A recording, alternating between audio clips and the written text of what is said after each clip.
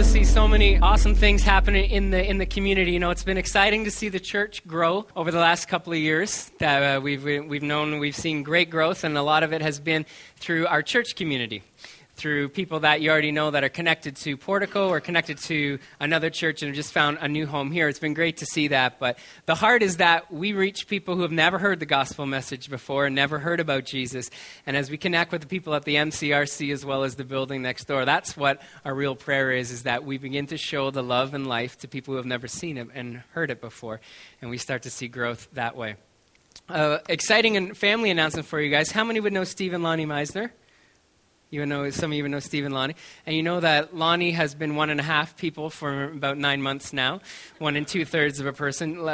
As of Thursday, she was 1 99 100ths of a person. And on Friday, that changed. She is now only one person. And I went to see them yesterday. And she had a little healthy baby boy named Alexander. And we can praise God for that.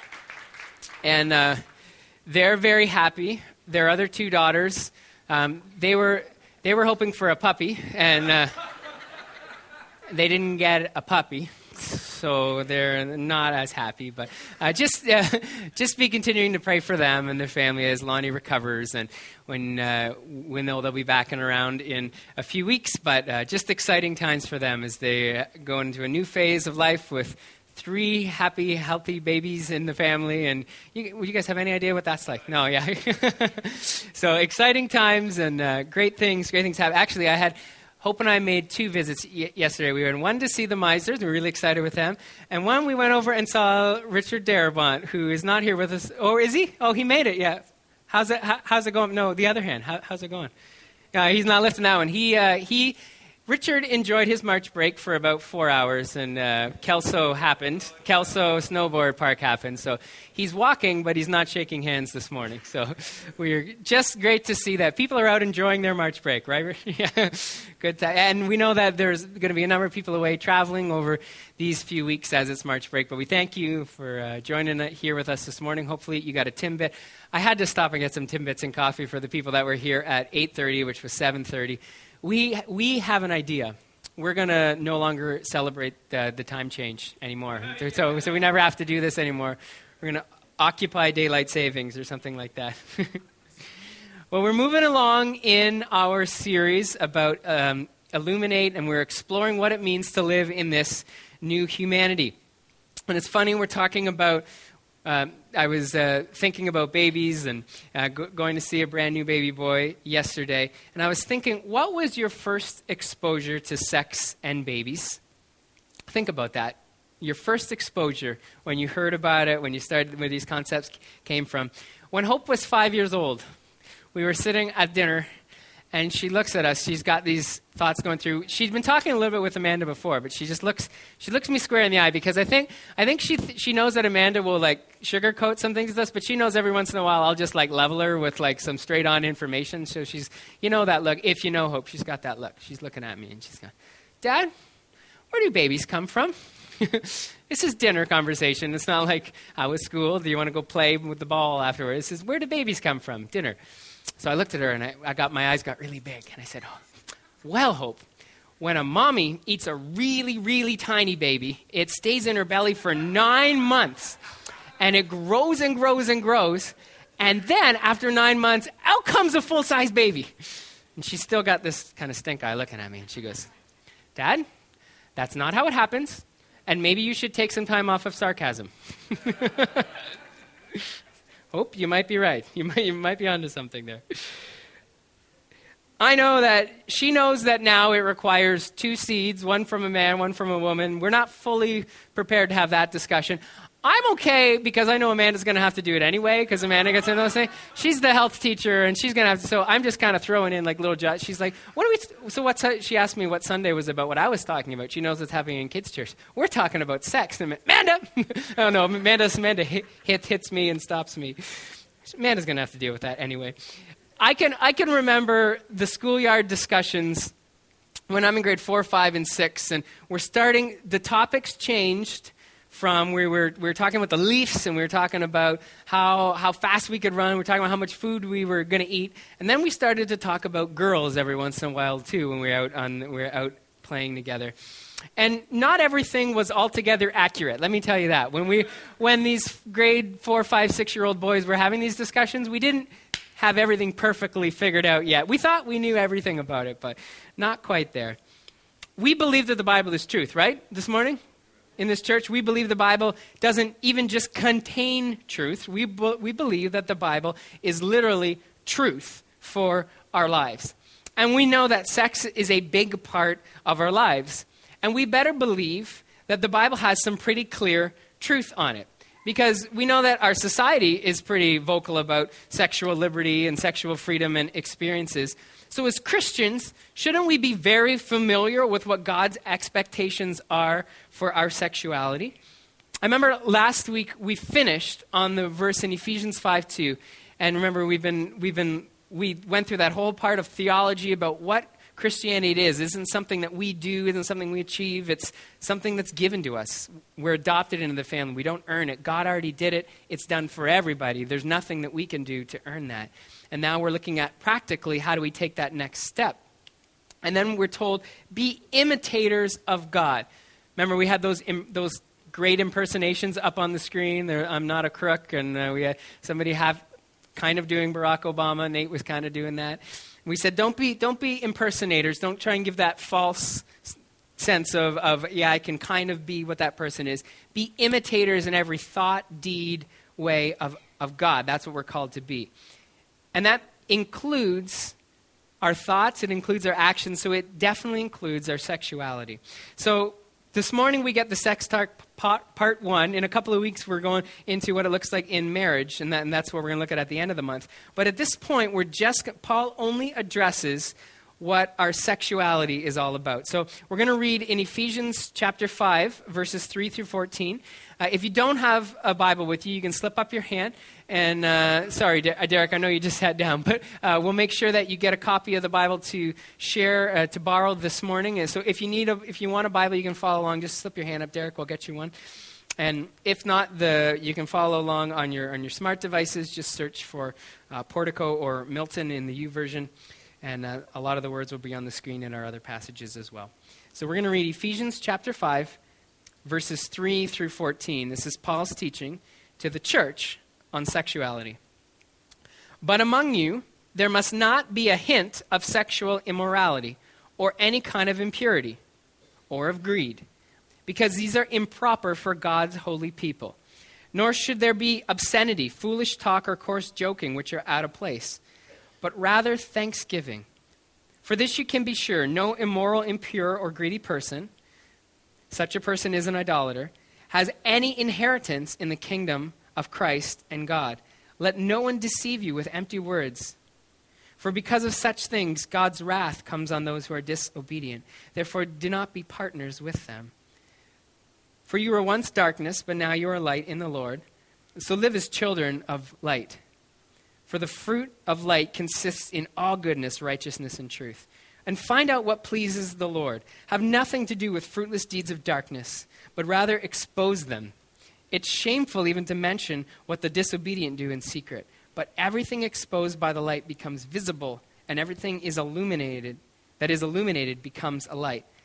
This is why it is said, wake up, sleeper, and rise from the dead, and Christ will shine on you. So let's get this right out of the way as we get going. God created us as sexual beings. It's an idea that dominates a lot of our lives and our relationships. Sex isn't the world's idea, it's God's idea.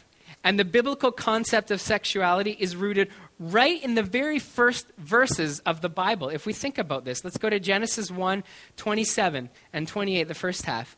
It says, so God created mankind in his own image, and in the image of God he created them, male and female, he created them. And then verse 28, and God blessed them and said, be fruitful and increase in number, fill the earth and subdue it. So after the world's created, God makes a boy, he makes a girl, and then he says, go have babies. So try to dispute that God didn't have a plan for sexuality. Some people are doing really well having babies. Hi, Gracie. How you doing? In fact, the very first thing that God says to his new creation, he creates them, and he says, go have babies. which means go have sex. God defined it for us. It's not defined by the world. It's something that's designed by God. And to be honest, the church of past centuries worked pretty strongly against us. Kat and I were talking about, not maybe this in, but we were Kat's getting baptized in a few weeks. They were going through some of the pre-baptismal stuff, and we were talking about how sometimes our experiences with church shape our mindset today, and the way it's kind of like a lens that we view everything that happens today.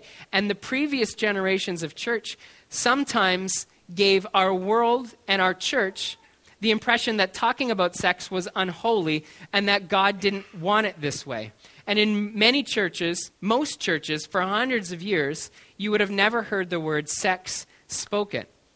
So where did we pick up this idea from? Where did we get the idea that sex and church don't go together? Well, never mind. I'm not going to go down that road. The world got its hands on what sex could be and perverted it.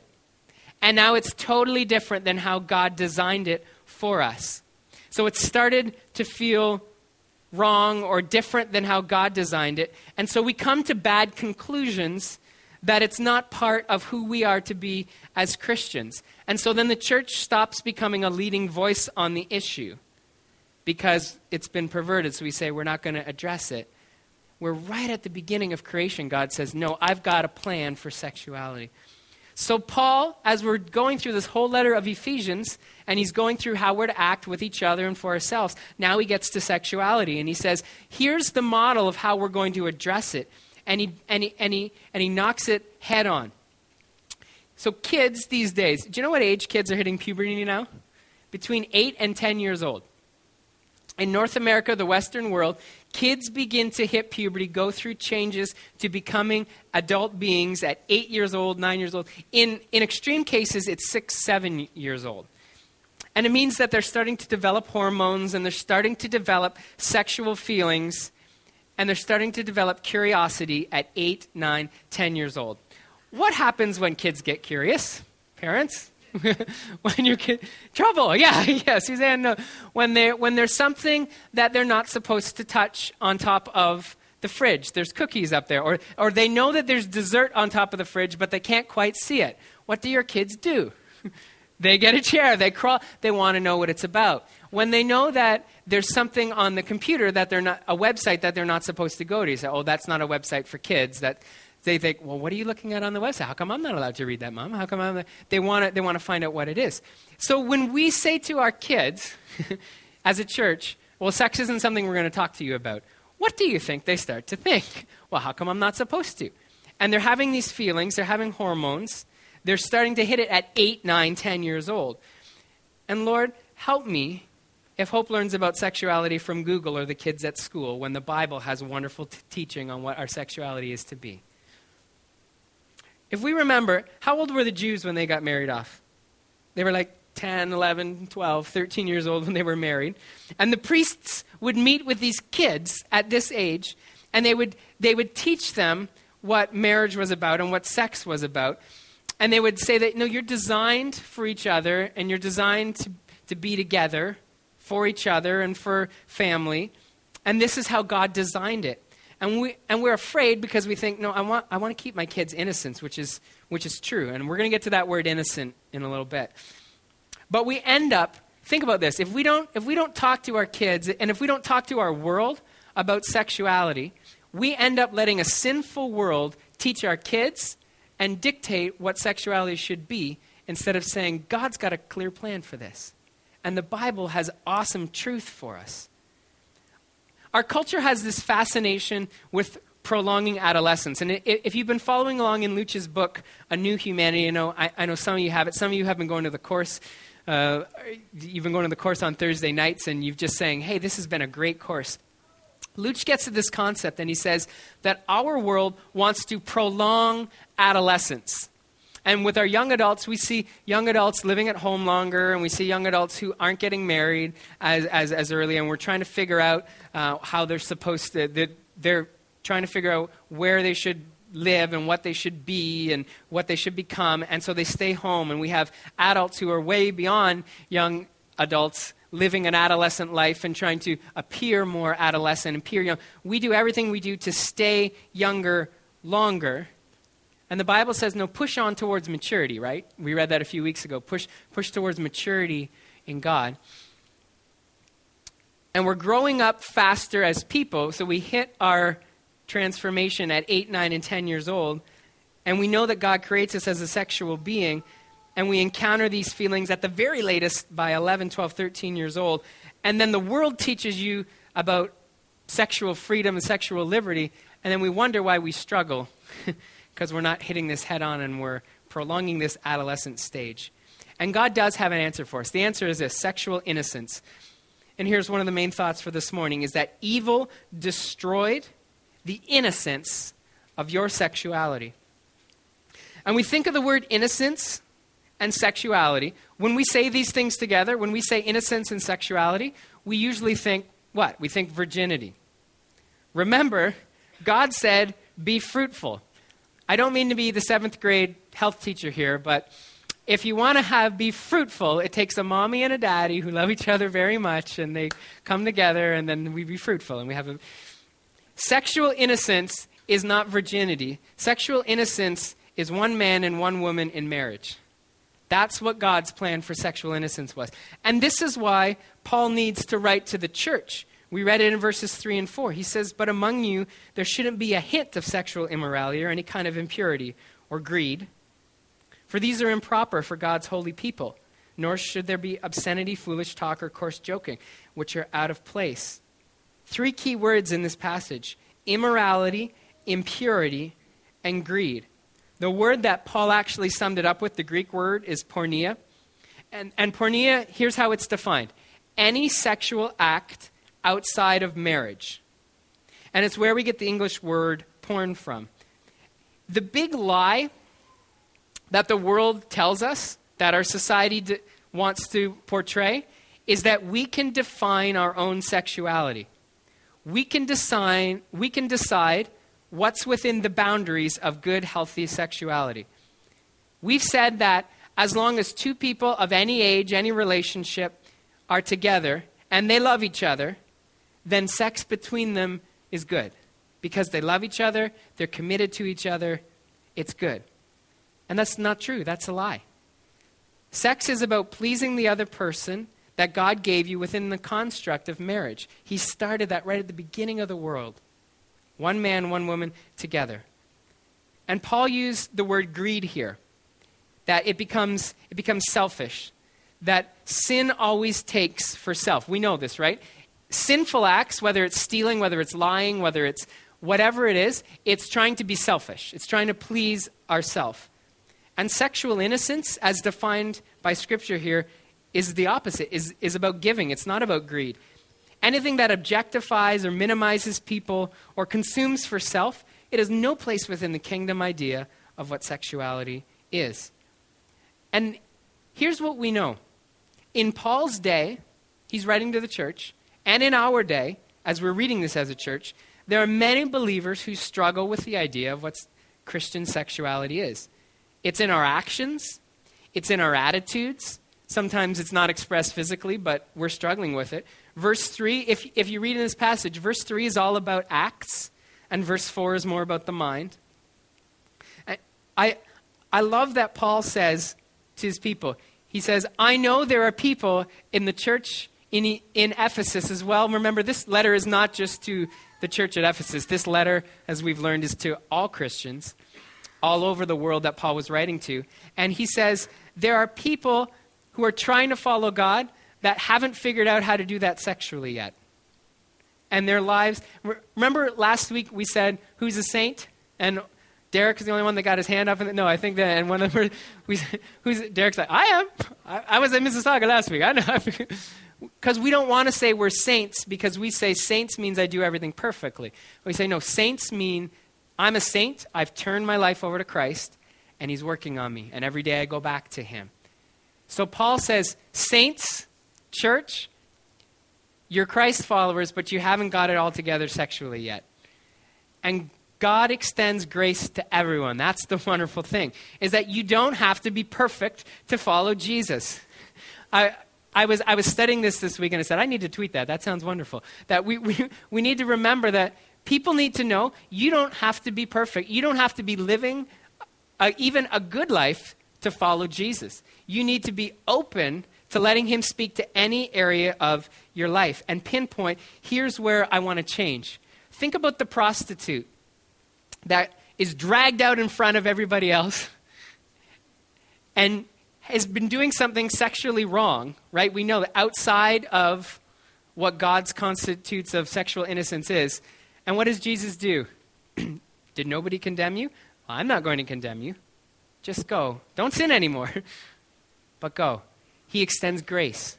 He looks at somebody who's in a sexual act mindset that's outside of what God's design is, and he says, I love you. It's okay. Just go figure it out. Don't sin, but be with me. You can read about it in Genesis chapter 19, but Lot and his daughters had some not right sexual things going on, and they had kids, and they became the leaders of the nation of Moab and the leaders of Ammon. And anytime you read in Scripture in the Old Testament, if you've been going through the Life Journal with us, if you read the Ammonites, that came from the babies of Lot and his daughter, or the Moabites.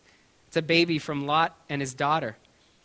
And we know that God blessed that, not because they did something right, but because God extends grace to anyone who's able to say, God, pinpoint an area in my life that I maybe don't have it figured out yet, and start to change me. This message that Paul writes isn't one of guilt, but it's one of admission.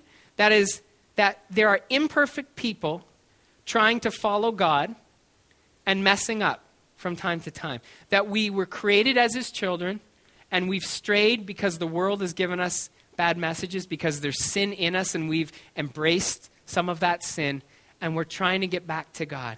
And we're accepting this adoption piece by piece. So he calls us back to sexual innocence. Let's go back to Adam and Eve. They were in perfection in the Garden of Eden, right? They were honoring God. They were honoring each other. They were totally naked, which we can't even understand. Like, not many of us are comfortable in that state. And then the word greed pops up. Eve wanted to be like God. Remember, she eats a fruit. Have you ever imagined what kind of fruit it might be? I think it would be a papaya. Like, I don't like papayas. They're like fleshy and they're not. I like grapefruit or like an orange or something juicy. Like, I don't like a papaya. I think it was a papaya. It's a mango? Oh, man. You don't like mango? Oh, okay, a mango. I was going to say, we'd have to have words after Andrew and him. Could be I don't know. She ate some kind of fruit, some nasty, evil fruit that was there in the garden. And she wants to be like God, she says. I want to know the difference between good and evil. Genesis 3, verse 7. Then the eyes of both of them were opened, and they realized that they were naked. So they sewed fig leaves together and made coverings for themselves. Their sexual innocence, the two of them in perfection, was taken away when Eve became greedy and thinking, I want something more for myself. When I want to please myself, she introduced greed, and all of a sudden, innocence is gone. And if we embrace this sexual liberty, which is the dominant worldview, we know this, the way that it's presented to us today, we put ourselves in direct opposition with how God designed our sexuality. We feel that the ability to think about this. We feel that it's more important, or many people, maybe not all of us, feel that it's more important to be able to express ourselves sexually and have freedom within that than it is to be obedient to Christ. Paul addresses this when he writes to the Roman church, Romans 1, 24 and 25.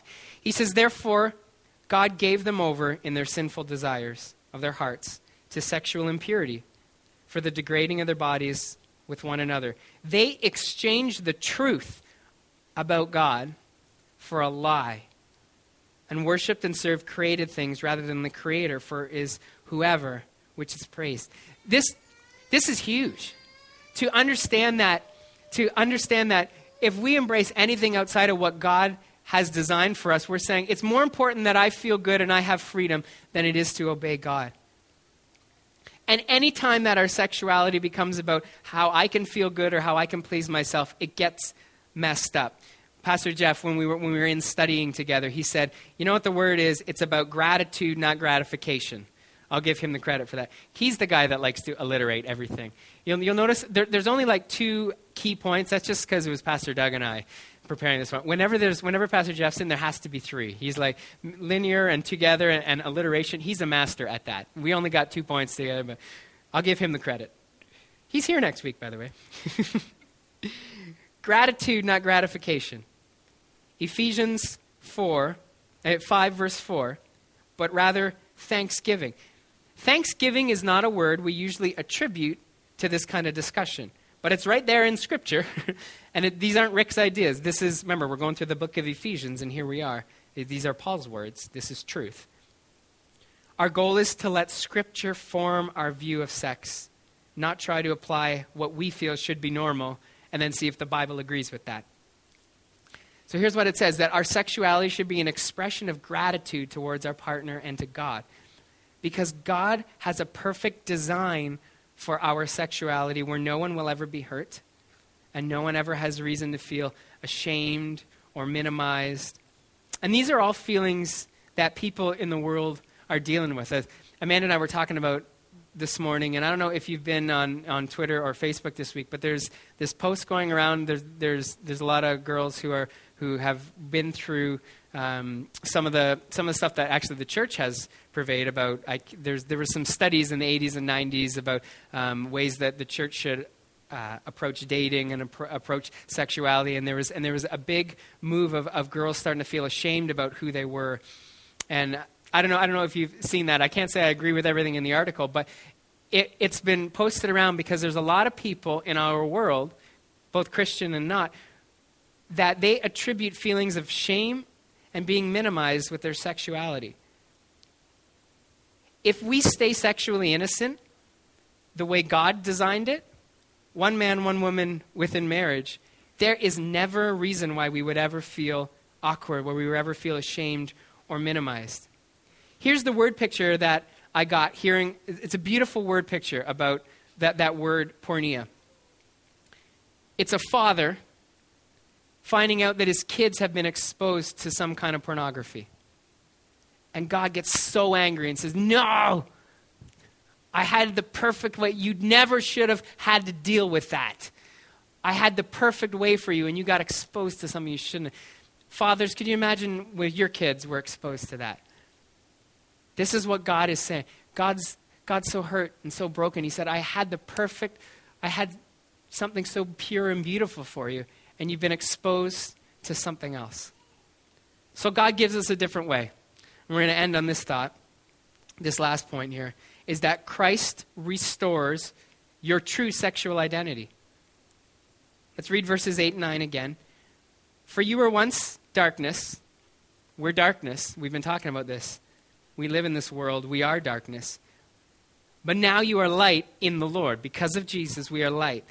Live as children of light. For the fruit of the light consists in all goodness and righteousness and truth. If we go back a few weeks, Ephesians 4:1, 1:4, He chose us in Him before the creation of the world to be holy and blameless in His sight. That's how He created us. That's how He chose us. All that it requires is for us to be reminded, how about we let God shape our world and our actions, and we can be made new again. You remember the picture of the Mustang a few weeks ago? The rusted out Mustang that the restorer came on and did all that work, and all of a sudden you've got this brand new, beautiful Mustang. I love that. That's what God does to us. That's what God can do to us. Verse 6 reminds us, don't let anyone deceive you with empty words. If we hear people who have no light and no truth of God in them, and we start to let them define our sexuality, man, we're in trouble. God is love. We know this. 1 John 4:16. He knows how to define love. God is light. 1 John 1:5. The way I understand it is we need the light of God to help define love. We need light and to help define love. I've had arguments with people and discussions with people. If two people of the same sex love each other, love God, and they're monogamous, wouldn't God honor that? Wouldn't God honor that because they're faithful to each other and they love God? Or if two people of the opposite sex are committed to each other, they serve God in every way, why do they need the piece of paper that says that they're married? They're already in a vow-like relationship. And you know what? As I've been in the discussions with people, these arguments actually make sense. If you're faithful to one another, if you're honoring one another, I think that's good logic. Except that it leaves the light of God out. And the light of God says, no, when I created sex and sexuality, I created one man and one woman to be together, and that's where the purity and the innocence happens, and it happens in the covenant of marriage. And that doesn't mean that people who have embraced any other form of sexuality can't come to God and can't start to figure out God and let God change them. And it's a matter of being open to letting God define our sexuality. Ephesians 5:10. Love it. Find out what pleases the Lord. So don't try and tell God, can you be pleased with what I'm doing? Find out what pleases the Lord. Have nothing to do with fruitless deeds of darkness, but rather expose them. It's shameful even to mention what the disobedient do in secret. But everything exposed by the light becomes visible, and everything's illuminated becomes a light. That's why it said, wake up, sleeper, rise from the dead, and Christ will shine on you. So what? What do we do with all this news? What do we do with this understanding of our sexuality? We want to be living the new humanity, but we also know that the struggle is real. For some of you this morning, I know this hits you in a practical place because your sexual identity is not rooted in what Paul details here in Scripture and what we see in Ephesians.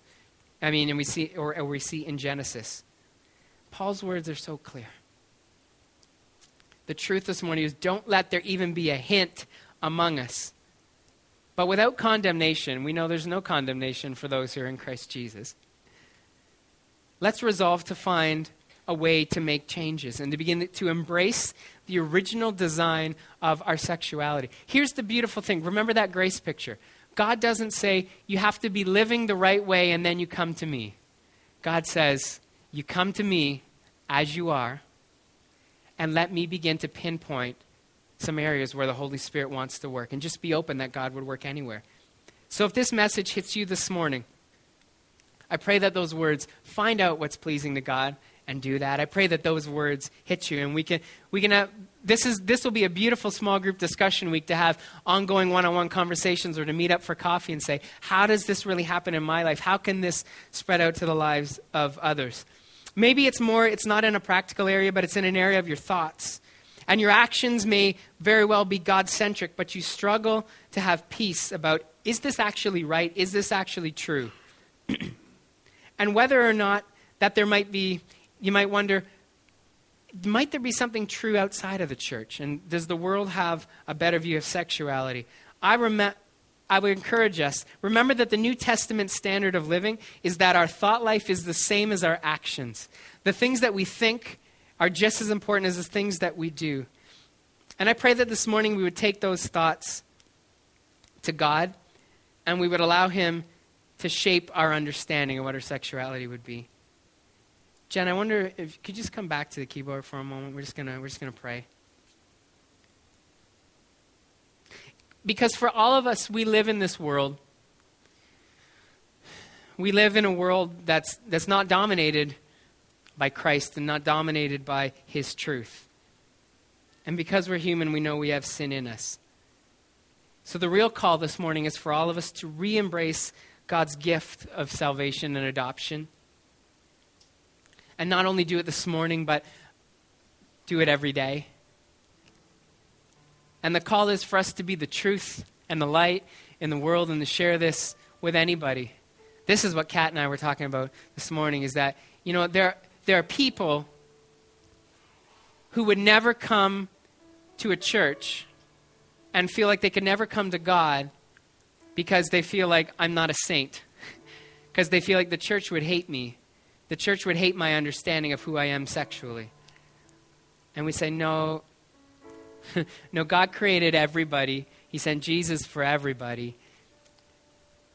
And he's calling you in a perfect relationship. All he's asking is that you're open to letting him speak to any area of your life.